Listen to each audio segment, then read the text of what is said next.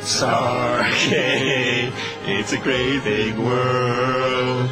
With a great big swirl and you step inside to another world. We're talking Stargate, it's a crazy trip. You can go quite far and you don't need a car or even a ship. It's getting picky here. There's Colonel O'Neill and Carter and Daniel and Teal. Look out for that girl. Cree, and welcome to Jaffa Takes, the podcast where we rewatch Stargate, and we're almost done with season 1, and it's a clip show. Yay! Clip show. Woo! This is going to be not even mostly, like, I bet if you count the running time of this episode, it's like less than half of it is clips, but still, a lot of stuff we've seen before, but it's fine. It's still stuff to talk about here. So joining me today, we have Kivika. Hey. We have M. No, I'm not gonna say anything. You're just gonna have to put in a clip of me. Oh, okay. M will be played entirely by clips from past episodes. No, I'm not gonna do that. I'm not gonna take like a month to edit this episode. And we have Jimmy Dean. Hello. Hi. So this is the penultimate episode of season 1, and it's part 2 of 4, and this is a perfect place for them to stick in a big old clip show like the 90s used to have, where you would take a freebie basically on one of the episodes of your season and like make it for free based on old footage, more or less, because you do still have to, I guess, play whatever you pay Ronnie Cox to show up for one episode of a sci-fi show. I assume he was marginally more expensive as a guest actor than like Simmons, who's the other recurring character whom we've missed so much, who comes back for this episode here. But yeah, this is an episode that has a lot to do with the stuff that we've been like talking about throughout this whole season, where at the end of each episode it seems like whatever they were going to bring back from this mission is just taken from them and then they come back completely empty-handed, and finally they have to pay the piper about that in this episode, even though like they kind of barely mention that. It's not even They don't really talk about advancements or technology. No. It's more like they don't feel the necessity needed by the organization in a defense capacity. The whole episode is about defensive capabilities. Yes. Yeah, right. It's just about this one grumpy senator who sees the budget for the SGC on a balance sheet and goes, "Oh no, we have to cut that," even though it's part of the US's military budget, and he's extremely Republican coded, so you would think he would be in favor of sending whatever money needs to be thrown into a black hole with no accountability. But here we are. This is where they have to basically interview for their own jobs and play a lot of clips from past episodes. Well, see, the assumption that you have there is that Lockheed Martin is not involved in the Stargate program. Right. So he's got stocks. He's got no investment. They have M16s and stuff. They bring guns to these alien planets. They shoot bullets with some regularity. You would think these... They shoot a French gun. Oh, do they? They use FAMASs? I think it's like M16s. They're going to have P90s later, which are P90s French? No, they're Belgian. Okay, yeah. So I believe so far, like as of season 1, they use American guns, but also as the story progresses, they'll start using more and more alien guns, like as early as next episode. So I bet the weapons contractors aren't thrilled about that. But you are right that like it's almost weird that they as the U.S. military, that they end up like their signature guns that they start using in like season 4, I think would be a Belgian. They've got like 6 staff weapons sitting in the armory at this point. You could just yeah, you could like just casually drop one of those off at Lockheed Martin, and that would yeah. just like send it to their R&D, make them figure something out, find out some way to sell ammo for it, which is the main part. You know, you don't want an infinitely firing gun because where's the profit in that? And then you're good to go.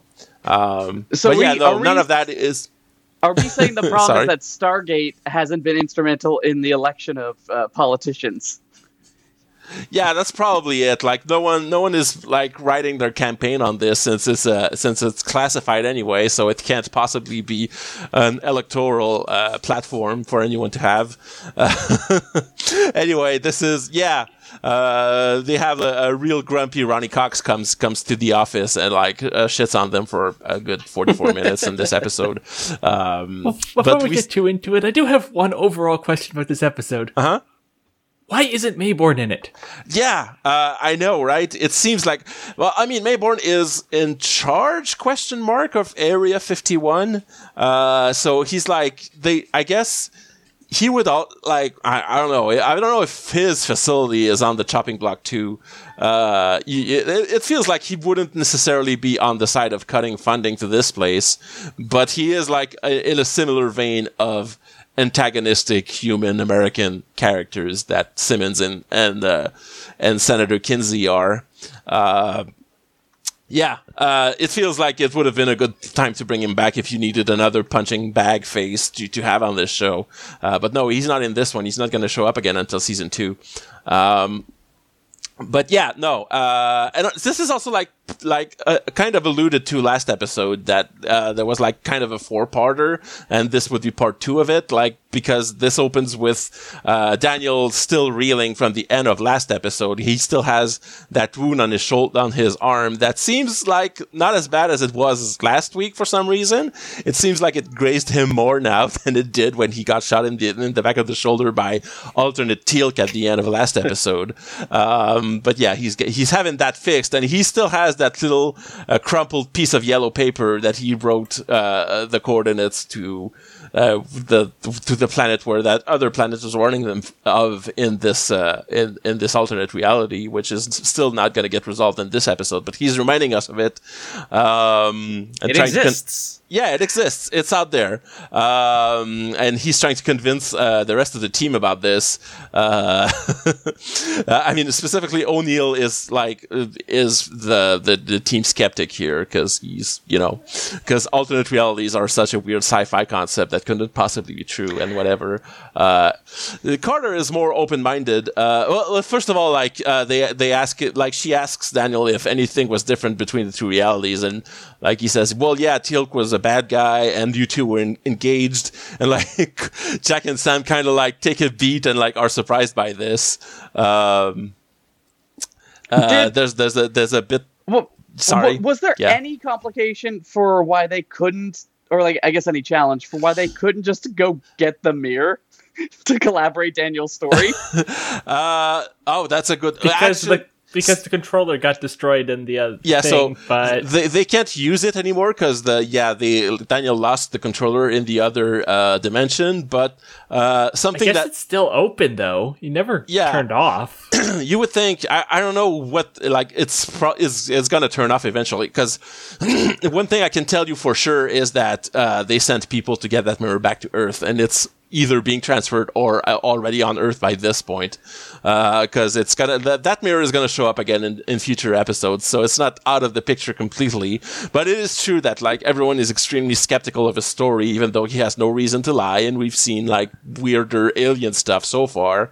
So why not? And like Carter is clearly like more conciliatory with that notion, as she explains the science behind everything that might lead that to happen, no matter what the Tolans have to say about it.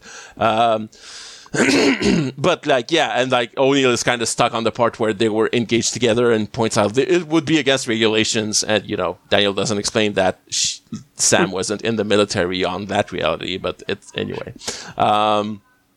Anyway, they get interrupted, and this is going to be the last we hear about this until the end of this episode, because Hammond walks in with Lieutenant Colonel Samuels now. Pete Buttigieg is back, and like they all like Simmons is like all smiles, very happy to be here. He's like, "Hey, ding dong, hi, it's audit time," and like Hammond is like, "I haven't had the time to tell them because they just came back from a mission." And yeah, they end up. They say basically there's going to be a visitor from the government, I think. And after the opening credits, Hammond explains to O'Neill what's going on, which is basically that this guy, Senator Kinsey, is head of the Budget Appropriations Committee or something, chairman of the Appropriations Committee. I almost had it. And apparently the budget of the SGC shows up on government budgets as Area 52, which is a very nice cover story there. You just like name your thing one number over the thing that all the conspiracy people already know, think is an alien thing, to hide your actual alien thing that you're sending secret money to. Anyway, that apparently caught... Area 52 is also located at, I'm looking, ABC Fake Street. Very convincing. Oh, and yeah, real. ABC Fake Street. Not Colorado or anything. Yeah. So basically the thing that happened is Kinsey saw that line item and he was like, what is that? We send $7 billion a year to Area 52. Let's cut that without even questioning it. And then like... Sorry? I have a difficult time with this budget amount. Yeah? Like, they've got no equipment. Like, yeah, they have some malps, right? They've got like a half dozen malps. They have malps enough to throw away, apparently, because it seems like there's always something messing them up and they lose them. And these things must be pretty expensive. They have a lot of CRT monitors that we see around. They have, everyone's... Later in the episode, Hammond says that it costs like $1 billion to open the gate. Yeah, he says to turn on the lights. I assume he means the overall electric bill is $1 billion a year, which you would think because the Stargate itself draws a hell of a lot of power on top of all the computers and lights and whatever else they need aboard on this base. But it doesn't. The gate itself shouldn't be drawing any. It should be using its own power source. No. It's the gate is tied to the power grid. They have to power the gate. Like there was a thing in the Torment of Tantalus and the flashback scenes where Catherine said try direct power for the Stargate and everything. So like it is powered, and if they pulled the plug on the Stargate, they wouldn't be able to dial out with it. Not to mention all the computers that like plug into the Stargate to dial it, and however that works. I am still even this far. Still, the gate is just so many questions about how this thing's actually supposed to work. Yeah, so because they could just work in the middle of being buried under Antarctica. Yeah, so the way I understand it is that the Stargate that is the one that dials out is the one that needs to be powered, and that Stargate powers the whole wormhole. And also, when there's a DHD, the DHD has a power source in it that powers the gate, and it's obviously a really high performance alien battery that lasts for millions of years and whatever, so that they don't have to think about it.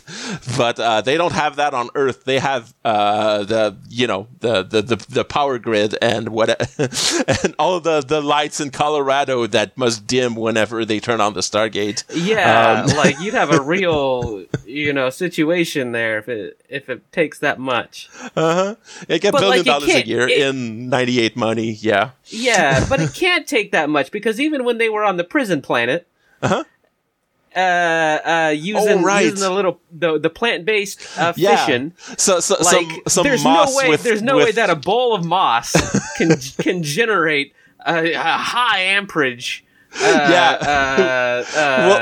We'll talk about it when we get to that episode. There was also like the one time they powered the Stargate with a lightning bolt, and it seems like there's a lot of electricity in the Thunderbolt, but not $1 billion a year worth of it. Yeah. Anyway, yeah. I will add to Kamika.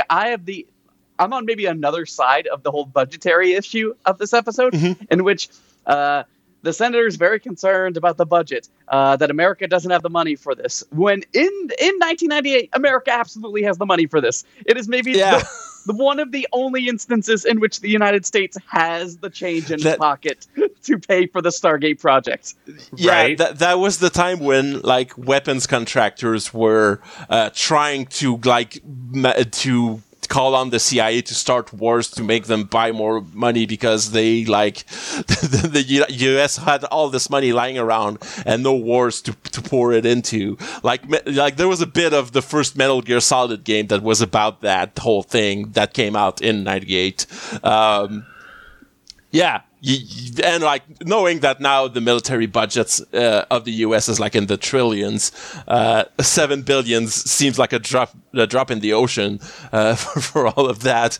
So it's very different times. As I've alluded to, the fact that Kinsey seems to be a Republican and is apparently a budget hawk, but to the extent that he wants to cut the military and not public services or anything is really wild. It's a really alien view of how the U.S. government budgets its money compared to how we're accustomed to seeing it now.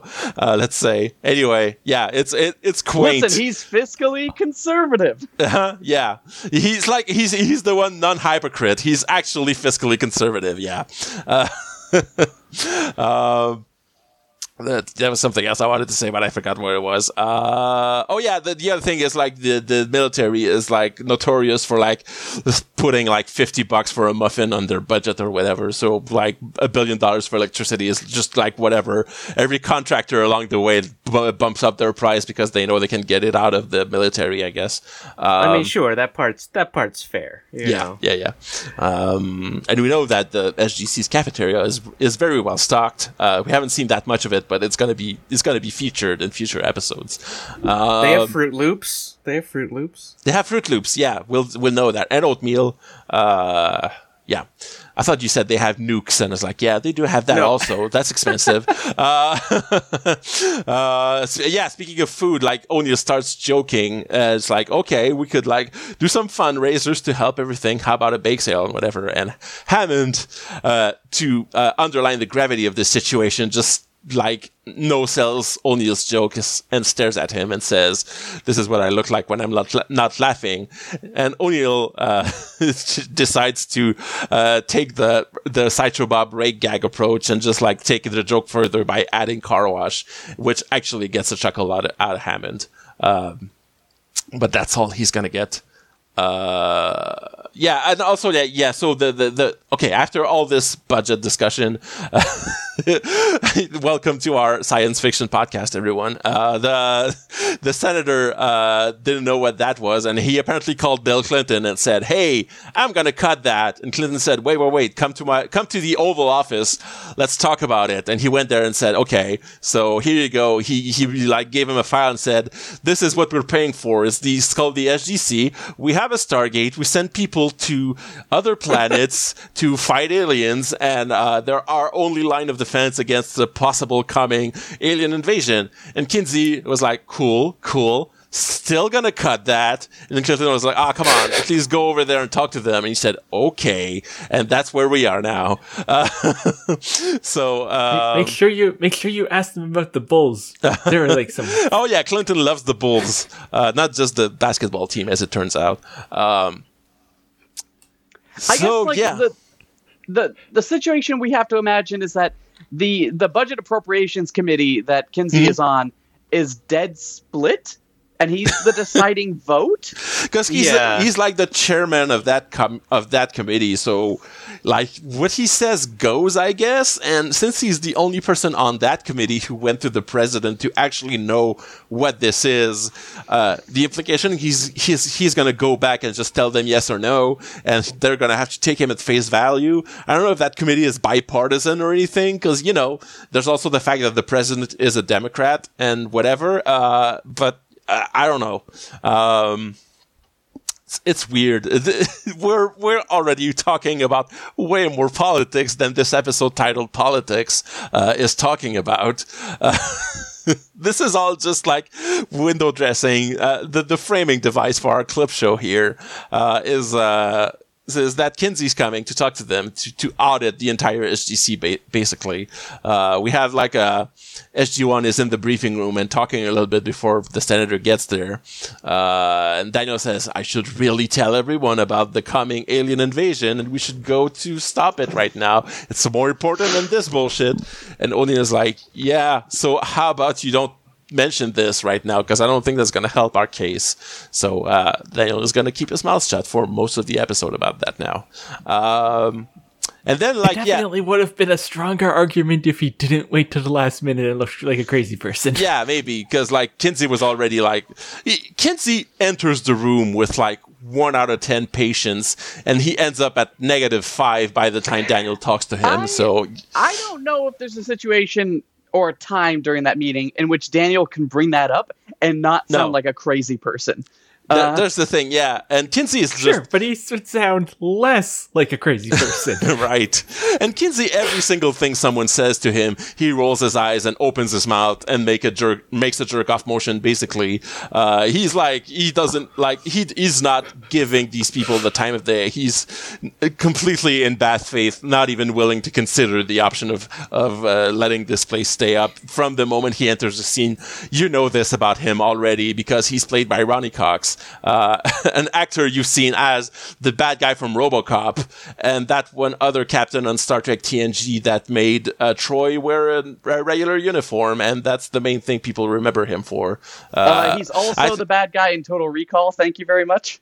Oh, you're right. Yeah. Yes, recurring Verhoeven bad guy.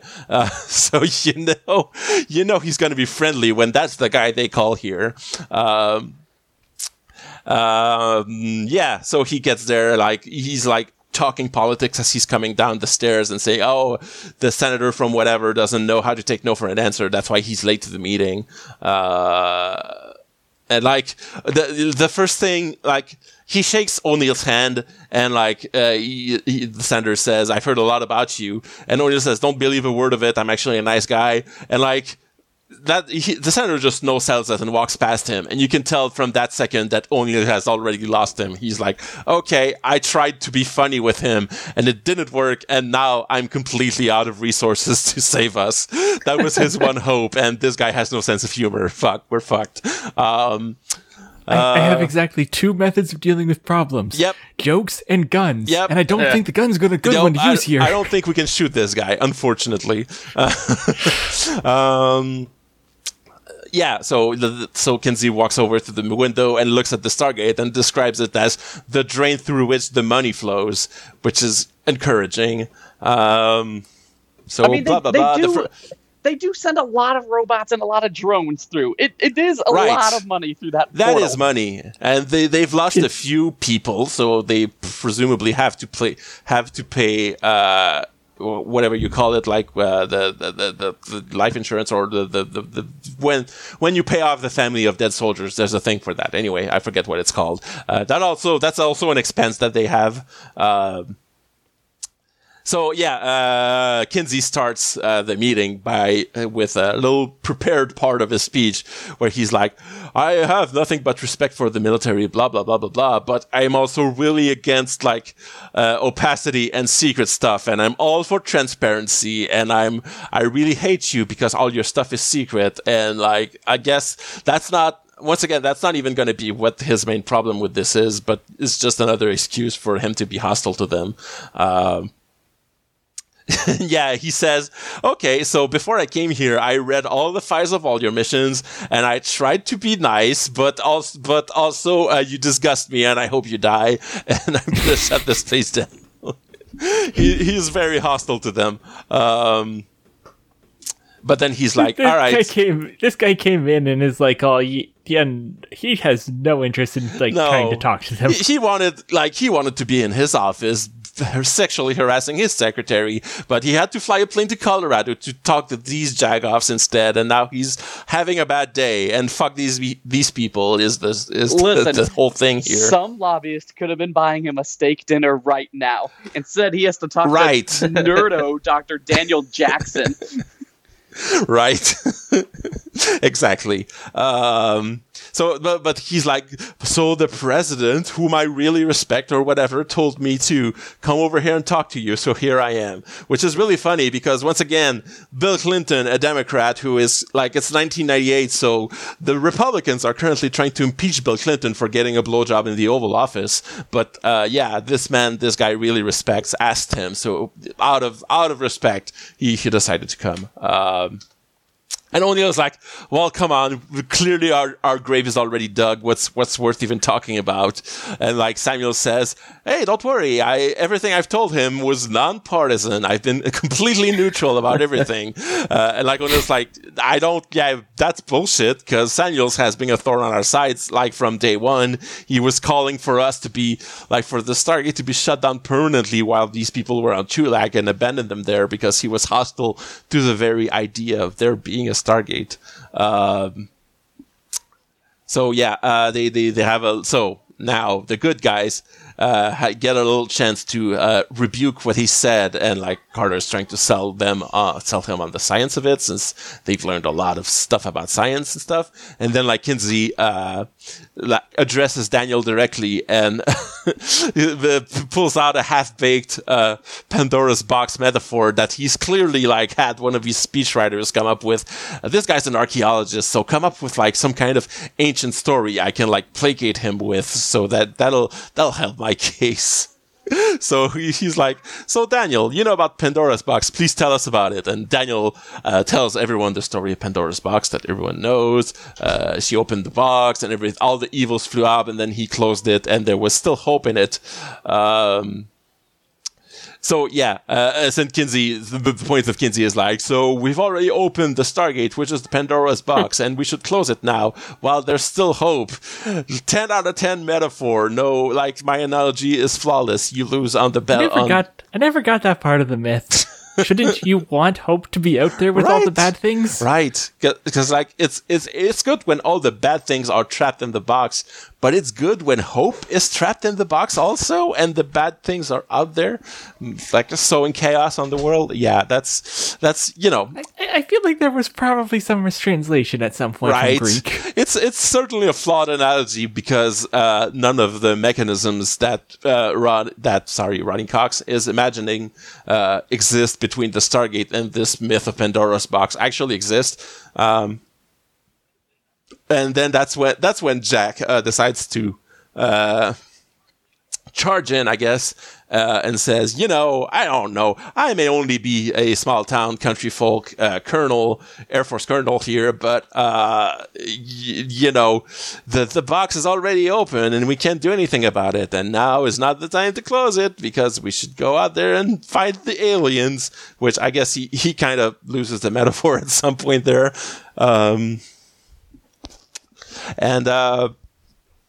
So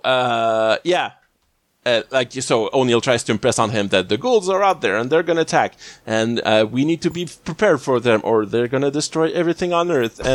And Kinsey's like, oh, here we go. I've heard a lot of times over the course of my career that people said that we needed to approve the budget, to raise the military budget, to build nukes because there's other nukes coming from the Russians because it was the Cold War. And historically, the U.S. Senate, when have they ever said, no, let's not build more nukes?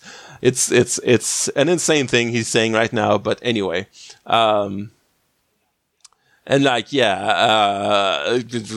Kinsey, so this is really circular, but Kinsey is not buying the threat that the Gould pose. I think he has his first instance there of saying, hey, if they come, let them come. We're gonna beat them because we're so cool and strong because we're the United States of America. Is this where Daniel makes an explicit reference to Independence Day? Yes, it is. Daniel says we'll just upload a virus to their. It might be later actually, but because Carter says they're gonna have ships in orbit and are gonna blast us with lasers. What the fuck do you think we're gonna do? And I think that maybe there Daniel says we'll just upload a virus to their computer, which is very funny. Haha! Take that, Roland Emmerich. Was Roland Emmerich complaining about the series by this point? I don't know if that was already going on. I know he hates I know he hates it. I'm wondering if he saw that episode and saw that joke and like shattered his brandy glass and then like decided like fuck Stargate issue 1. I don't know. But you think Roland Emmerich drinks brandy? No, yeah, sorry. Shattered his beer boot at Oktoberfest. That's more accurate. Yeah, so this is just like they talk a little bit and then like they just circle back to the point where Kenzie says, "Okay, I gave my word to the president that I would hear you, and here we are. So make your case." Finally, so that's like the end of Act 1 of the episode, I guess, because it took us like 14 minutes to get there. But then they pass files all around the table. And they start going over the files, quote unquote, of the SGC, by which we mean past episodes of this season. Because, most of the rest of this episode is going to be them summarizing past episodes of the season. So and then showing a clip of it. Yeah, show a clip of it. So as if to save money by rerunning footage that they've already produced. As if they have some kind of season finale coming up, which is going to be a bit more expensive on the special effects side, and they needed to make up for its budget by making another cheap episode. I just like how, immediately preceding the clip, they explain the entire episode and then show you the clip anyway. Yeah. Even though you just had it explained to you. You gotta pad that time. They're gonna play the entire clip of Caveman O'Neill talking later on. Cause this is a really thin episode. Not a lot to say. I just want to say, first of all, Samuels reads the report from Children of the Gods. It says it happened on February 10th. And I remember that pilot, they went to get O'Neill at his house in Chicago, and the trees were full of leaves, not a flake of snow in sight. He was outside in just a leather jacket. And the stock footage outside of the gate, there's no snow in Colorado. Right. That was the summer. Come on, that wasn't February. Sloppy writing, writers. Slap on your fingers right there. Slap on your wrist. Anyway, they say, okay, so here's the scene where Apophis asked the Jaffa to shoot everyone, and then Teal'c decided to betray the Jaffa and help us, and that's what happens, and they show the clip of that. And Apophis tells them to just kill everyone else in the room. He doesn't need any of them anymore. So complete panic and pandemonium. All the prisoners start running through the back of the room as the Jaffa line up to just shoot him down. And Teal'c, walks in front to lead them because he's he walks right up to in front of them. Anyway, he's their leader, so of course he's going to lead this whole execution. This firing squad. He looks like he's about to break down into tears at this point because he really, once again, Christopher Judge, hell of a face actor, on top of being a great voice actor, because you can tell in his face that he's about ready to give up this life, which O'Neill picks up on because he yells at him. I can save these people. Help me! Help me. Many have said that. But you are the first I believe could do it. He tosses him his weapon, and they both just start shooting all the other Jaffa, and it's great. I love this scene when Teal'c has his face turn right there. It sure seems like the two of them take out 5 guys, a lot of guys. Yeah. I mean, Teal'c is the first Prime, so he's the best Jaffa on this planet, presumably. He's the one with the most experience, and O'Neill has, Earth training and has used this before, I guess, and the other Jaffa are just slaves. I don't know, they're just cannon fodder. So they fall down pretty easily. Also, I think they start shooting at the crowd instead of at the 2 guys with the staffs. So that's not very tactically sound, but also they didn't expect Teal'c to shoot at them. So, element of surprise is on their side. We got to cut to our friend, the caveman right there, who's, I'm going to guess is the one you meant when you said that one of the prisoners stands out. I wasn't sure if he was the same one I see later, because it's like in that close-up, it looks like half his head is, obviously a wig. Not very well blended. Yeah, I think it's the same guy, because I remember reading that there's an earlier script, an earlier draft of the script of this episode where this guy had a bigger role in it, and it was kind of reduced to just being an extra, but they still had him put on the costume that they'd prepared for this character, and that's why he stands out so much. Yeah, he's gonna stand out even more like in the last scene of this episode. So O'Neill and Teal'c have finished shooting all the Jaffa in the room. They kind of shoot at the grate to scare the guards that are just outside of it to go away. Then they turn around and shoot a big hole in the wall so that everyone can escape this place. Anyone who survived anyway, because I guess a bunch of the prisoners were also shot dead just now.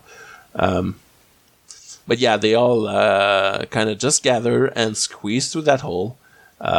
Start running out of there. We get like Teal'c overlooking his former dead comrades that he just killed. He kind of rips his chest plate off of his armor and drops it to the ground and looks around and then like we cut back to the present and he says, then we were in the Vancouver forest and we got attacked by a plane with lasers, and then like they show a clip of that. But yeah, so that ship starts like doing a bombing run on the running prisoners. Once again, real bad time. We get a cool CG shot of the ship going off into the distance, climbing up into the air, and then doing kind of a U-turn and coming back to bomb them some more. They shoot back at it with the staffs. It doesn't do much to it. The ship shoots them a little bit again. You see a bunch of the prisoners die. Is this when? I forget. Yeah, so Carter is like, we're kind of fucked here. We're being bombarded and the Stargate is guarded. We don't have anywhere to go. So the ship is coming back to blow them to oblivion once and for all. And this is when I think, Kowalski has a big old rocket launcher and he just shoots that thing down. And we get to see it crash in a big fireball. So the rest of this episode is going to go real fast because we can just skip over all of that, honestly, because we've already talked about all of that.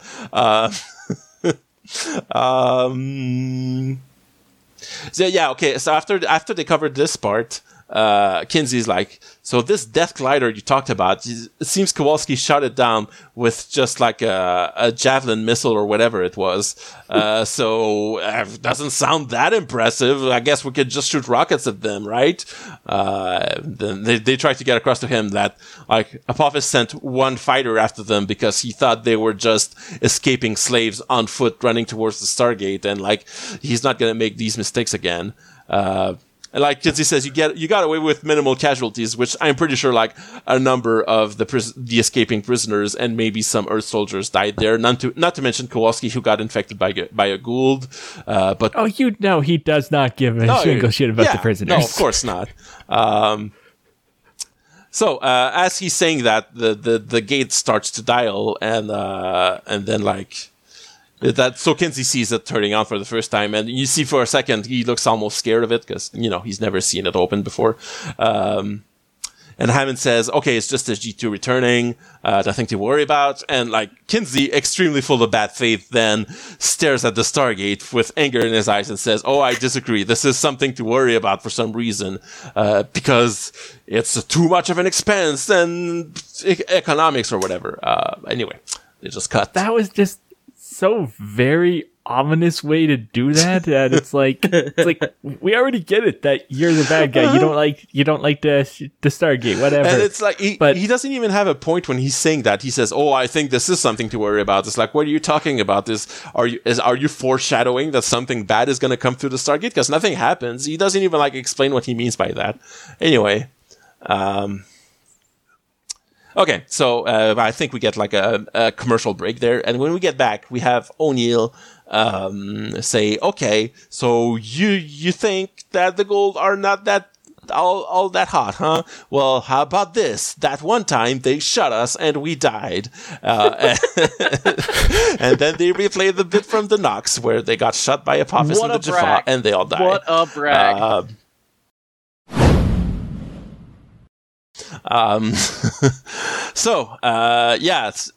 They have his new first prime shackle goes forward, like touches the ground because there's tracks and stuff, and they're all like kind of just waiting, and whoop, Teal pops out of the trees and starts shooting at them, next to them, and not at them. Sorry, and misses. Yeah, misses. Teal very close range. You would think he would at least like nail one of the Jaffa there, but nope. The rest of SG-1 is hiding up in the rocks and in the tree roots and stuff. They shoot at them. None of them hit a bead on any of them.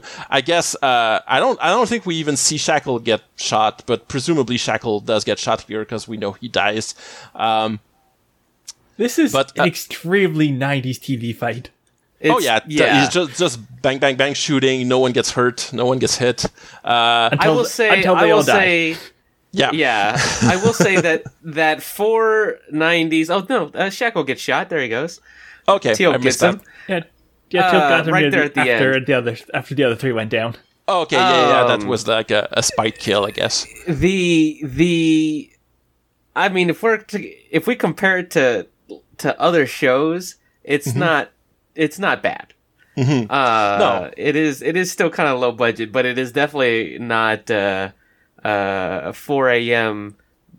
Cleopatra 25 right levels of Gina Torres of is action. Cleopatra. She is not. No. She's not, but she's in that show. That's the only thing I know about it. That was her role before Firefly. Anyway, so the other thing is this goes bad and there are consequences actually, because like you see O'Neill pop up from wherever he was hiding, gets a bead on Apophis with his dart gun. Apophis sees him and like hits a button on his wrist and whoop, a personal shield pops up, which blocks the dart. Then he yells at one of his Jaffa, throws him a staff. O'Neill tries to shoot him with this pistol, also blocked by the shield, and Apophis just straight up fucking murders O'Neill with a staff weapon right there. Shoots him. You know, respect to Apophis for actually, I would not expect him to know how to fire one of the guns. No, yeah, he knows enough to do that, and he doesn't fuck around. He fucking kills him. It goes into slow-mo, and we get a close-up of his smoking dead body to really underline it. No fakery here. Everyone freaks out, of course. Carter very tactically yells, "Colonel!" and leaps out of her hiding spot, only for Apophis to also shoot her. And Daniel then tries to run away, but he also gets nailed, which, by the way... remember that counter that I started back in the movie? Add one over there, because Daniel just died again, second time.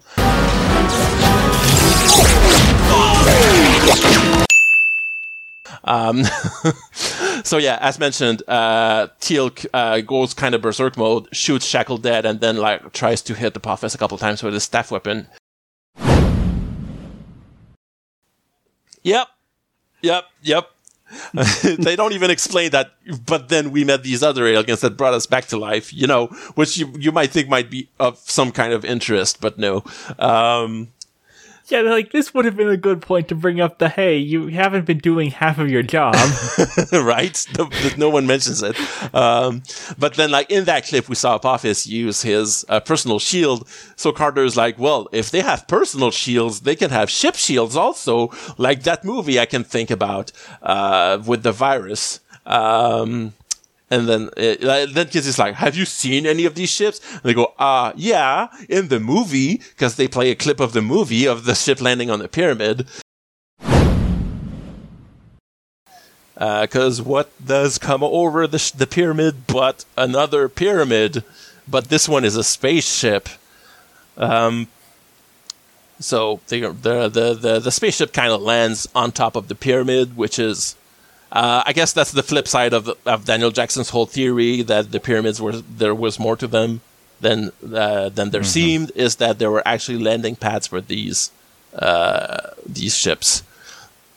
Yo, dog, I heard you like pyramids. I heard you like pyramids, so I have this pyramid ship right here. I'm just gonna like park it on top of the tomb of your like king, if that's fine with you. I'm just gonna set this right here. I'll be right back, I swear.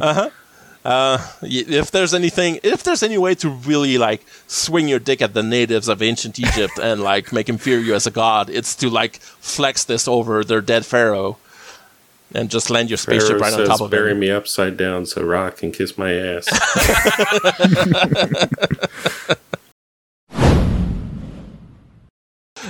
Which is like, it's funny that I guess they do show clips of the movie like all the time because that's where the footage of the Stargate opening is from. But yeah, they just straight up show. For at least the first and second season, maybe.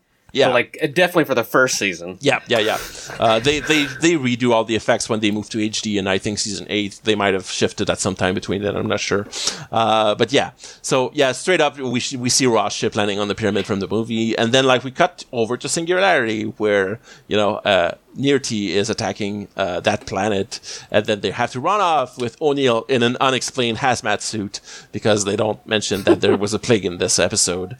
With Teal'c explaining that Nearty is a real son of a gun, not son, I guess, because she's a woman. But anyway, and we see that it's a big honking old gold ship right there. The first one we've seen in the series. It's a different class from the ones we saw. It's a different kind of ship from the ones we saw in the movie. So, but these are going to be the ones that we see a bunch of in the series, with like the kind of round base and the pyramid on top of it that goes through this base or whatever. And Teal'c says, yeah, that's a Goa'uld attack ship, so that's bad. And Teal'c says, we need to go immediately. And now we're back on Hanka, and they're running in the fields towards the Stargate with 2 gliders shooting at them. And O'Neill has put his full hazmat suit back on, which I just think is really funny that it's like, okay, we need to really hurry and get out of here. And, he went, okay, let me just put this bulky, big hazmat suit back on, then we can run out, which... it is necessary because there is a plague on this planet, but it really puts a hamper on you trying to skedaddle out of there. But yeah, they are running, and these gliders are shooting straight at them and miss them by just a couple feet each time, and they come really close to blowing up there. They end up diving on the side of the road to hide from these gliders. And Teal'c gives us some exposition here, and also like he misgenders Nearty. He says he once sent an emissary of peace, but couple things. It's obviously an accidental one.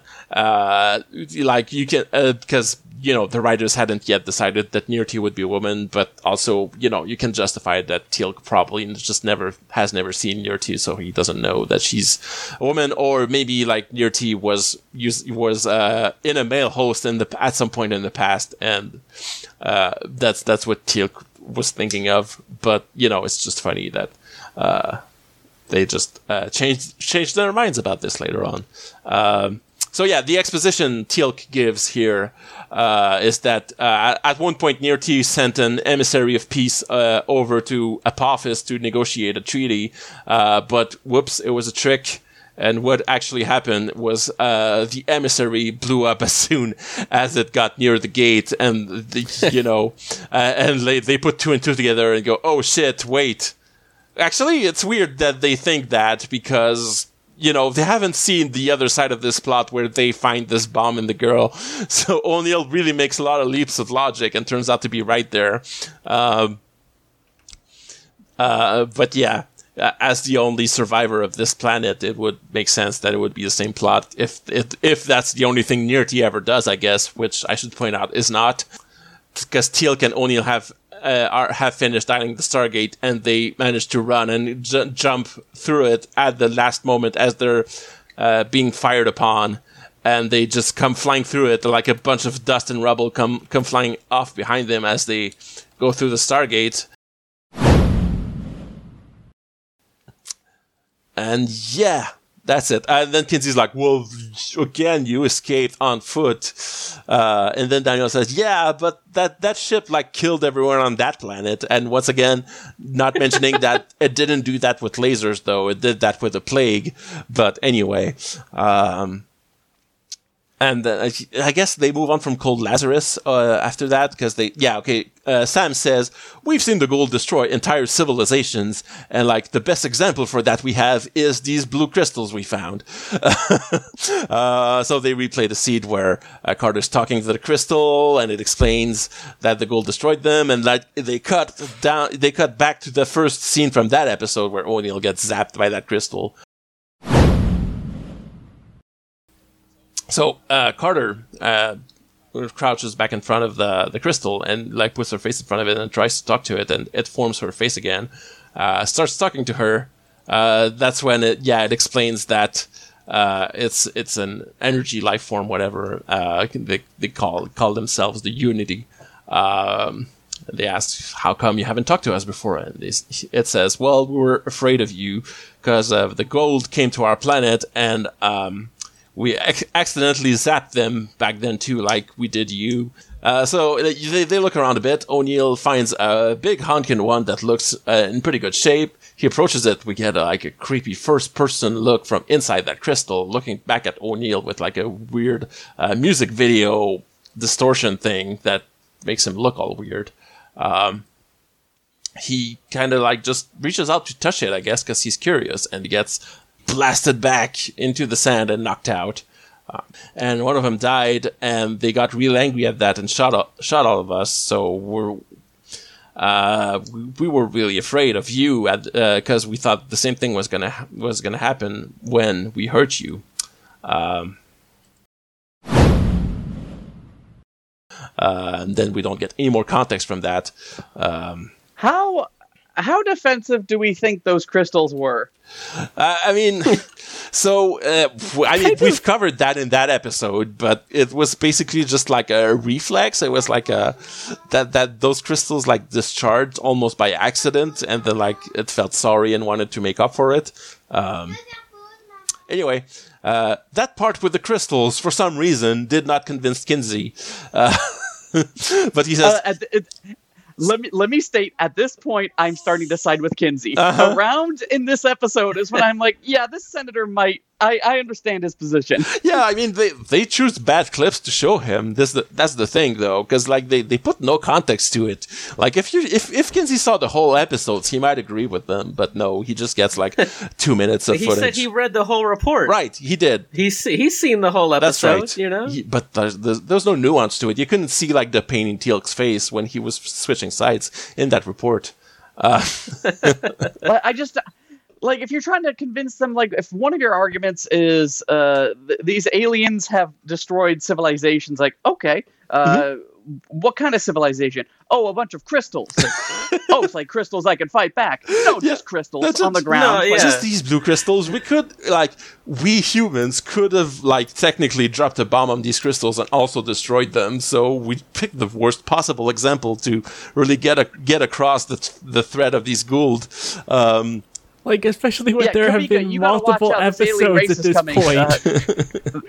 This alien race, they've devastated all the coconuts. They've just rounded up all the coconuts and bombed them. We can't fight them. That's not that military might. Yeah, and coconuts, well known as one of the harder fruit. You should be reminded. Yeah. There have been multiple episodes thus far this season where the Goa'uld have just wiped out all human life on a planet. Right, they have done that, and including the one on the alternate Earth that Daniel really wants to talk about, but he's been told not to.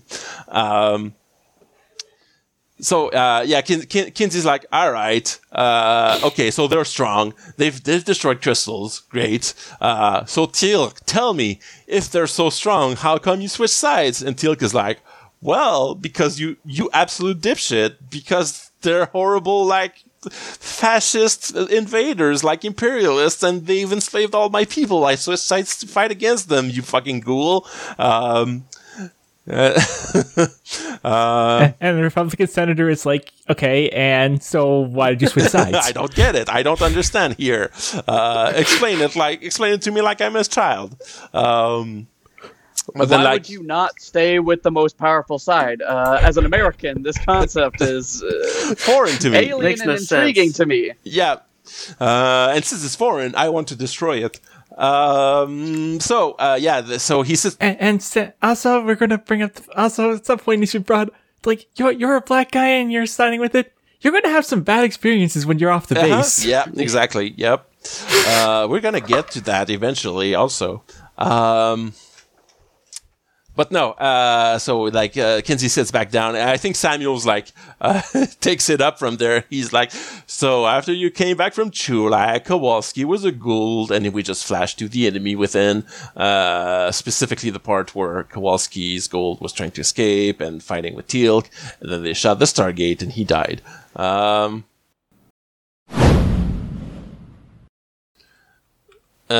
So we cut back to the control room where Kowalski finishes entering the coordinates, and he gets the blast doors to come down to try to lock himself in the gate room, essentially.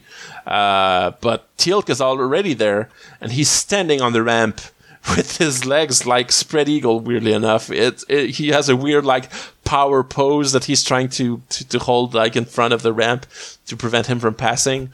I don't know, I just think it looks a little silly. Then, Teal'c says, you cannot pass, and it was a few years too early for that to be a Lord of the Rings reference, but it's real close. Kowalski then goes, ah, and just tosses both of his fists up in the air to like he's in Hydra, and he just runs at Teal'c and tries to tackle him basically into the Stargate, but Teal'c is a large man, so he can't be tackled that easily. You'd think the ancestral memory would tell the Goa'uld that the Jaffa body is stronger than yours.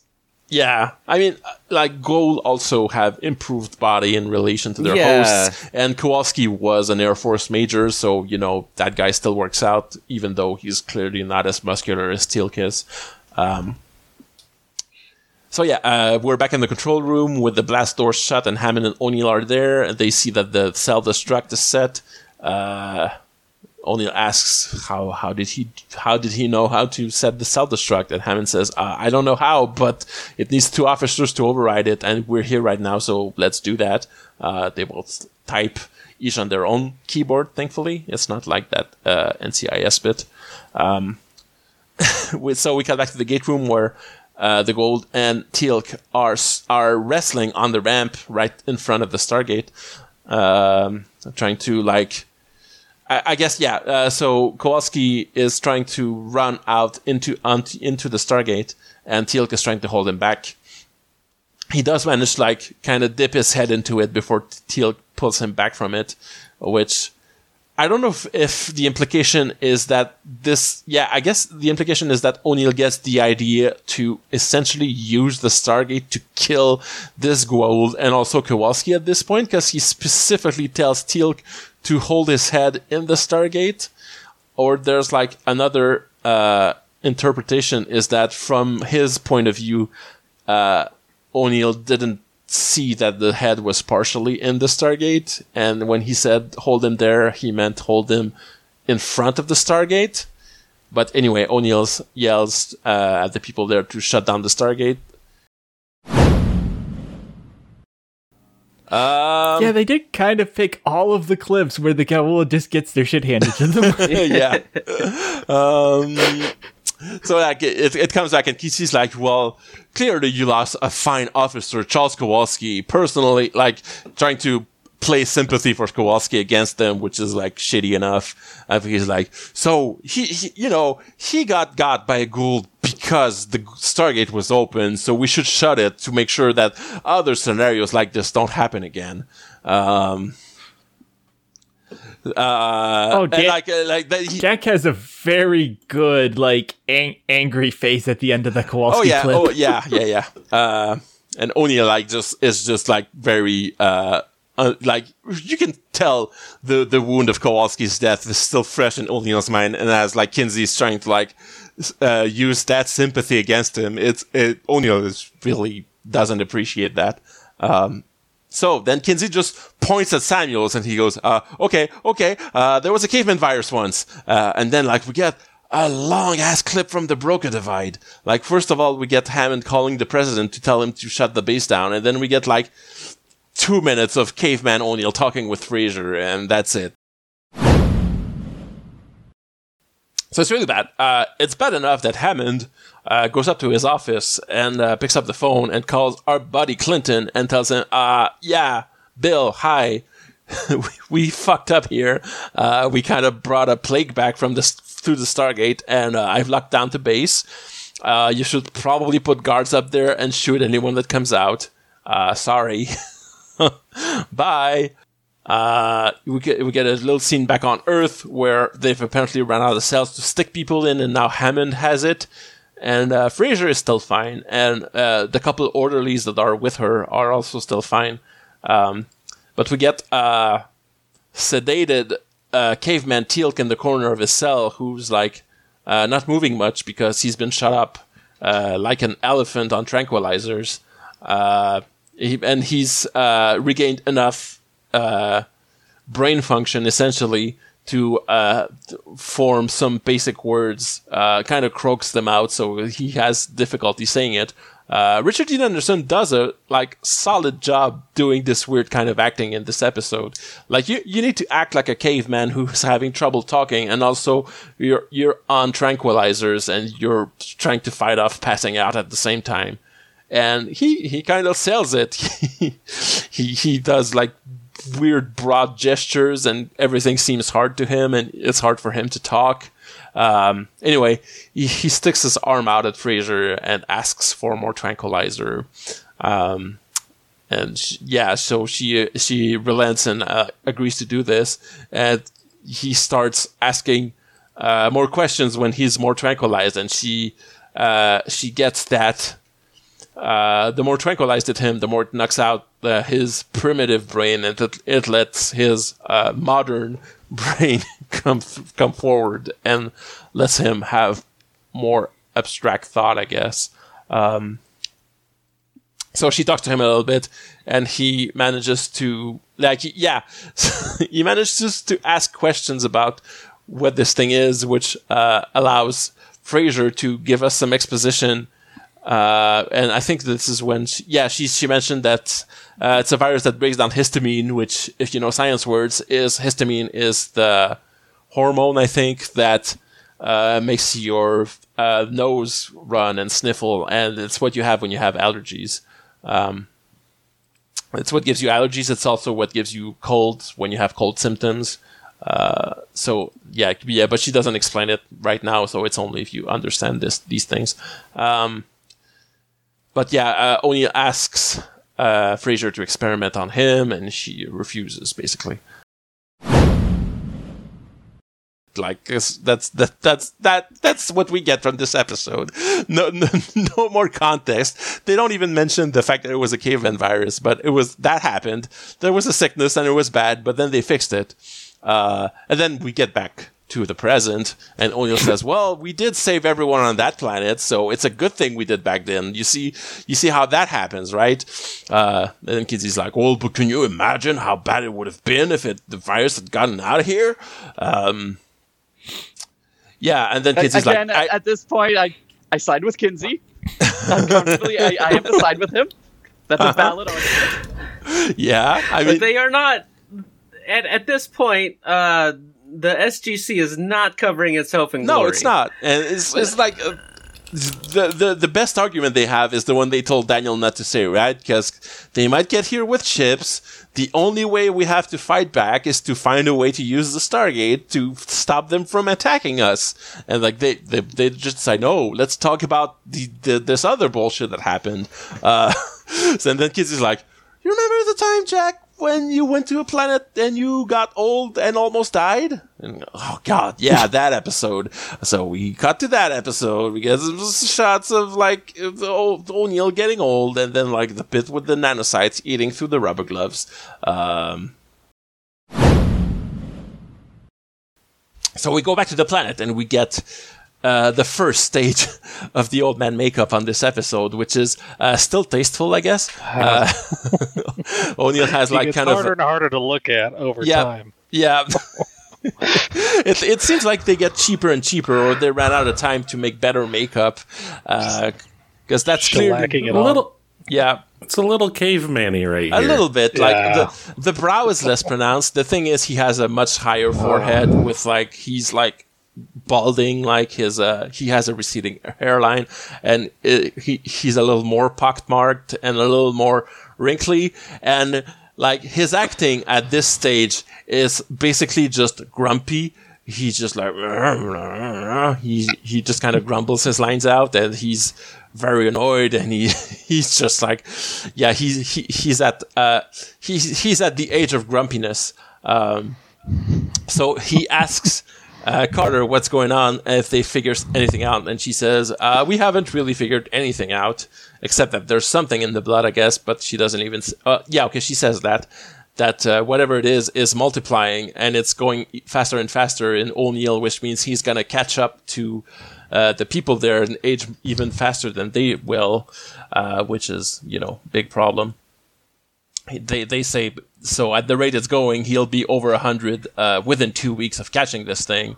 So, of course, he'll be dead by then. So we're back on Earth, where they're doing more experiment, where they're, I guess, trying to feed the nanocyte to figure out what makes it tick. And they have it in this, like, isolation pod thing with some holes with rubber gloves, which is, like, the only way you can manipulate stuff inside of it.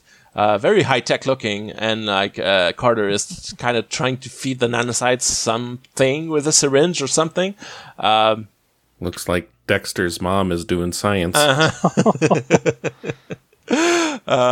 Wait, which Dexter do you mean? The one, the serial killer Dexter? Oh, from the laboratory. Okay, yeah, that's the one I thought. Also, I just realized afterwards you could have meant someone else. Okay. No, not Anthony Michael Hall. Right. Yeah, question mark? That's his name. Yeah, same Dexter I'm familiar with. I'm glad I understood the right reference there. But okay, so the rubber gloves inside this thing, like an alarm sound, which, by the way, this thing is hooked up to some alarms that can detect really minute changes in the integrity of rubber, apparently. But she notices that the gloves start kind of flaking off of her hands, and she immediately pulls her hands out and sees the thing and goes to wash her hands. And they're like, ooh, scared of it, because these nanocytes are starting to spread and might be dangerous, actually.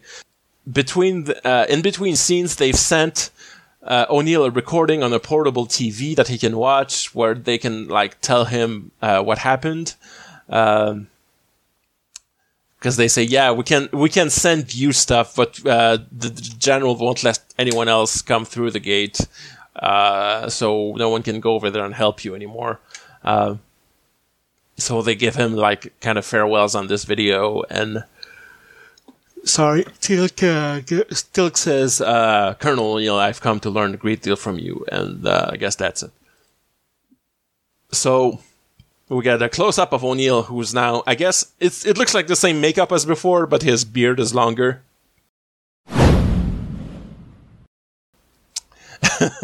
And then we get back to the briefing room, and Daniel was like, yeah, but we saved these people, and they had bad short lives, and the fact that we went there and figured out the problem means that now they can have normal lives, and I'm really proud of it.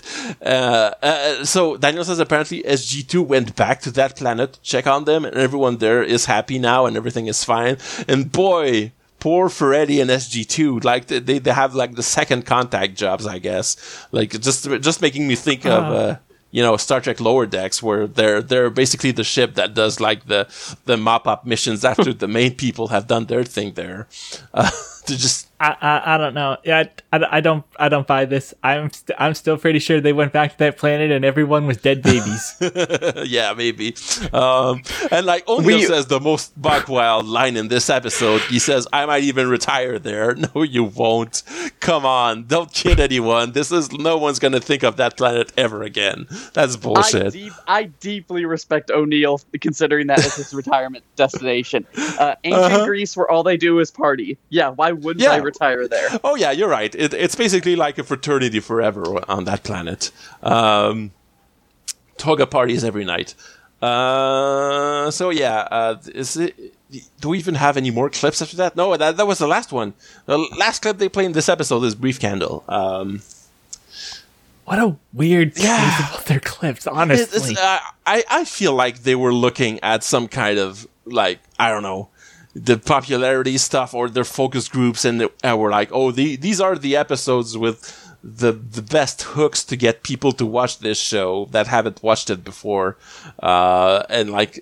Which doesn't quite feel right to me. No, it's just it's not the ones with interesting stories and lore, and like they don't show any clips from like Bloodlines or The Torment of Tantalus or Thor's Hammer or Solitudes. Like all the good episodes that establish cool things about the lore, that doesn't translate to a 2-minute clip. Like that's not a gimmick you can like explain in a minute. So they don't even show up. Like they don't even do anything that's like actually like would be good in contributing to this argument. Right? Like, so we get like, I mean, it's a bad episode, but Hathor is a good argument here. It's like, yeah, there's shit already here. Right. We need this to figure out what's going on. Yeah, I guess they already knew they should never mention Hathor. They don't mention Hathor or Emancipation, which good on them for that. The two worst episodes of the season. But yeah, basically, like, the argument is done at this point. Kinsey's like, okay, I haven't heard anything to change my mind here. I'm going to shut you down and fuck all of y'all, and I'm leaving. And that's it. And yeah, as he's getting up, Daniel decides, okay, 11th hour Hail Mary time now. I'm going to get up and say, hey, Senator, what if I told you I have a good reason to believe that they're about to send ships to Earth? What if I told you the most buck wild shit you've ever heard? And then like O'Neill like sees what Daniel's doing and kind of like starts scratching his face and going, oh dear, fuck, here we go. Senator Kinsey, you need to understand. I went back in time in a DeLorean. I've seen some crazy stuff, and you have to believe me. Yeah, he says, I've seen the evidence like that they're about to send ships. And Kinsey's like, well, where did you learn that? And Daniel says, okay, well, it's going to take a little bit for you to like buy this, but I just went to an alternate reality. Daniel Honestly, tries to bury that for a very long time. Being like, he could have just been all like, this was on the mission we just came back from. It will be in my report. Yeah, but I guess he figures there's no time to produce a report because they're about to be shut down here. Because the way Daniel presents that is the last mission. I went to a world that was kind of a lot like ours, and this is a situation he's being very active of dancing around the world alternate reality until Samantha just throws him under the fucking bus. Yep. And then like Kinsey clearly like get the scoffs and goes, well, that's the biggest load of bullshit I've ever heard. Excuse me, fuck you. And he just like walks past him basically. And yeah, to be fair, you know, if everything is different in the alternate reality, we've talked about it last week, but there's no like, okay, it would be a good next mission to go to these coordinates just in case, but they don't actually know that an attack is going to come the way it did on the other Earth. Unrelatedly, this episode is to be continued. He could have presented that a bit better. You're right. And Daniel tries to tell him, hey, over on that reality, they were like shooting lasers at us from space and there's nothing we could do. And like Kinsey's not even listening. He pretty much yells at him like to shut up. And like, yeah, Daniel tries to explain that, well, 2 years ago, we killed Ra, and like, that's the same thing that happened on this other planet, and that was like the trigger that caused everything that came after to happen. So everything is probably going to happen the same over here. We should probably at least go there and check it out. And then like Kinsey, then Kinsey pulls his own bullshit after that, and it's like, well, if they send ships, God is going to protect us, and like because we're the God's chosen people, and we're going to be all right, and we're going to fight them. And like, yeah, clearly this is you can't reason with that. At that point, it's just two walls arguing against each other, and that's it. Yeah, both Teal'c and Jack are clearly angry and try to basically yell at Kinsey that if there are ships out there and we don't stand a single chance against them and we're gonna lose, and like Kinsey's like, well, no, we're not gonna lose, and that's it, bye. That's pretty much what it is. Yeah, Kinsey leaves, and then Samuel's like tries to equivocate that he's leaving, and it's like, you guys, for what you know, I was rooting for you. I was really hoping you'd convince him, and just gets up and yells at him to fucking get out of here. And he was like, okay, and he just leaves. And then after he's done that, Teal'c is like, well, General, I'm going to go back to Chulak now because you're about to shut down the Stargate, and I can't be here. And Hammond says like, no, I can't do that because apparently part of the deal is that the second that Kinsey has reached a decision, that's when like the faucet is turned off and like no more money, which means we have to shut down immediately, like not even tomorrow. Makes no sense. Come on, at least give him time to get back to DC. Like the speed of bureaucracy apparently faster than the speed of light, and like Carter rightly points out, hey, we still have 2 teams off-world. We can't just strand them there. And Hammond's like, yeah, well, okay, we'll keep the lights on until they come back, but that's all we can do. And that's the end of it. And then all we get is a slow pan to SG-1 staring out the window, and then like we see the Stargate and to be continued. So that's it. Short episode when you cut out all the clips of this clip show. Shockingly, I know. I don't hate this episode because it adds another dimension in the middle of the high tension arc of the end of this season. And it does introduce Senator Kinsey, who is going to be a recurring villain,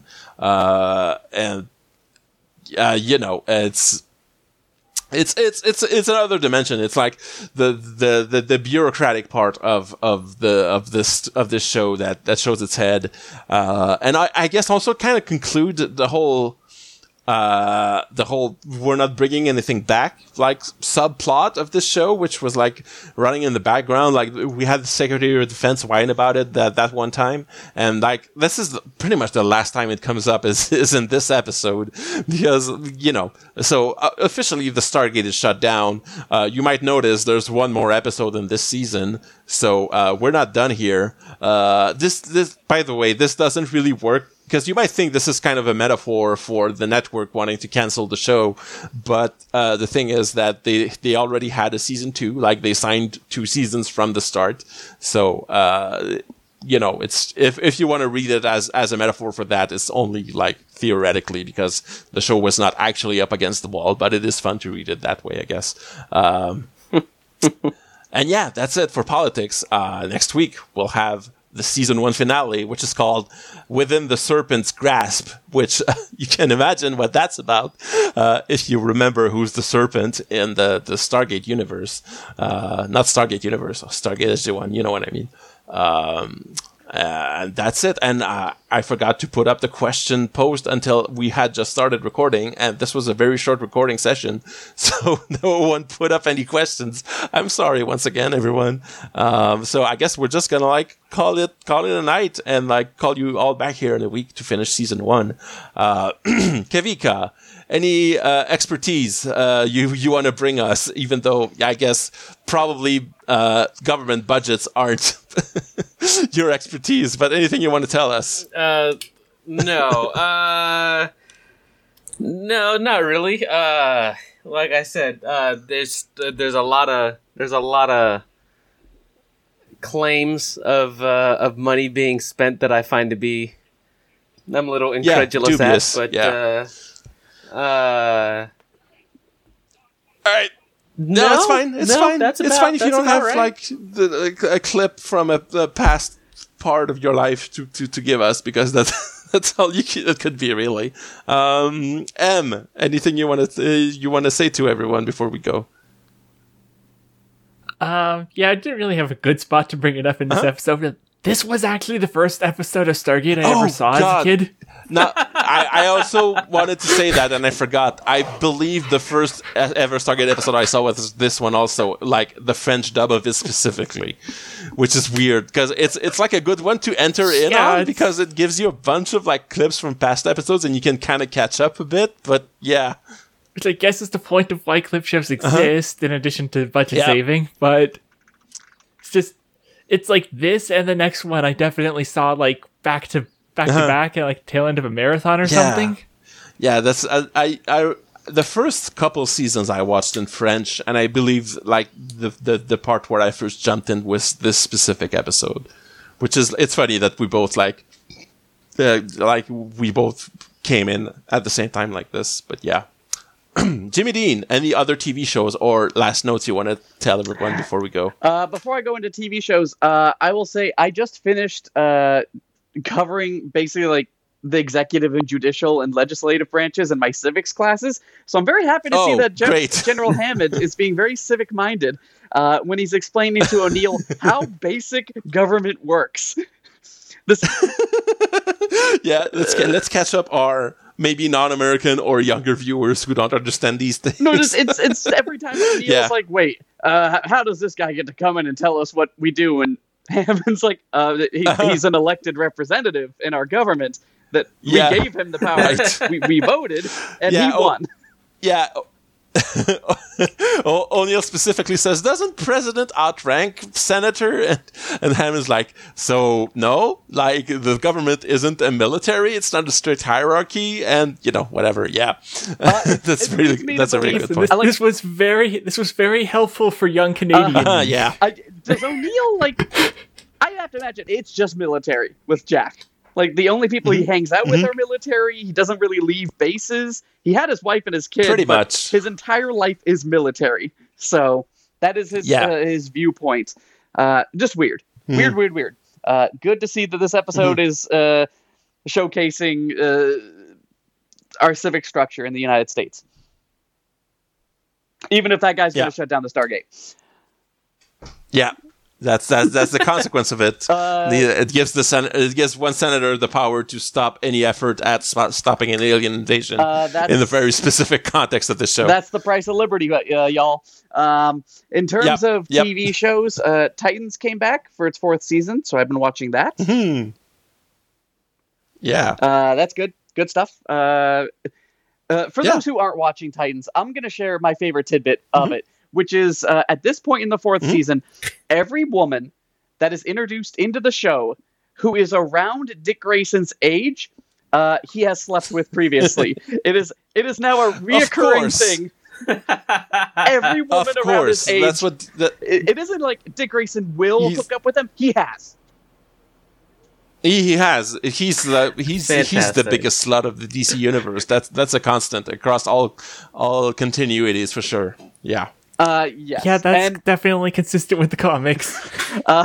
This morning, I actually watched the first episode of Garcia. I will watch some more of that. That is a dramatic interpretation of Austin Powers as filmed in Spain. Mm-hmm. Oh, okay. Okay. That's a combination of words I wasn't expecting. If Spanish James Bond was frozen in the 60s and woke up in 2021. Yes. Oh, all right, cool. And dramatic, so non-comedic. Great. All right. Yes. Uh-huh. Is that all? That's what I got for you. Yeah, I mean, I've been watching Andor also. We haven't mentioned it, but Andor is great. Everyone is ranting about Andor all the time. Watch Andor. There's one episode left as of our recording. I could rant about Andor. I have things to rant about. Yeah. Well, if you feel like it, go ahead. It's a short episode anyway, so we have time if you feel like it. If you don't, it's fine also. No, I would really appreciate if Andor and the other Disney Plus shows could figure out how to structure their episodes to be episodes, as opposed to taking a 3-hour movie and just cutting it up. Andor is very much like a 12-episode novel that is just cut up at regular time intervals, and not like the mini, like the 3-episode arcs are fairly well delineated, but like the individual episodes are very much, we're a third of the way through this story, so we're gonna stop here. Yeah, you're right about that. It always feels, but yeah, it's a major trend I have seen, particularly with Disney Plus series. Yeah, because they're not made as TV shows, even though they're the only ones that are really releasing like weekly anymore. They don't release like as a binge format. But yeah, that makes the end of every Andor episode a little frustrating, because you're like, okay, like this could keep going, but now I have to wait a week for the next one, which, you know, that's a way to keep the viewers hooked, I guess. Yeah, it's basically why I gave up on all the Marvel shows at this point. I mean, also even the ones that are supposed to be good, it's just like no, you're just very frustrating to watch. I mean, I think like still the best of those Marvel shows is probably Loki and like WandaVision. None of the other ones have been as good as that. I mean, She-Hulk was pretty good, but the end was kind of take it or leave it. I guess it's probably like going to be a divisive way to end the series, because it takes a wild swing, and some people are going to like it and others won't, and that's fine. Anyway, that's it for TV shows, I guess. Oh, also like Cuphead is back. That's a great little cartoon. I like it. If you don't watch the Cuphead show, it's like Looney Tunes. Well, I mean, you know what Cuphead is. It's old style cartoons, but done with modern means, I guess. It's pretty funny. I like it. And that's it for this episode. So yeah, next week or thereabouts, season 1 finale, Within the Serpent's Grasp, on Kree.